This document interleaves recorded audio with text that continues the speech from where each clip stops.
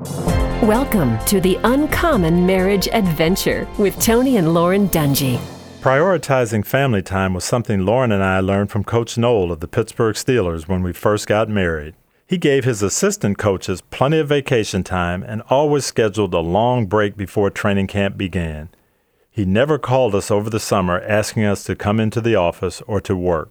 For the first 8 years of our marriage, Tony and I knew we had the month of June and the first part of July to ourselves, and we loved it. Coach Noel knew the importance of family time, and he modeled that for Tony and me. Make sure that family time is a priority in your own life and set aside time.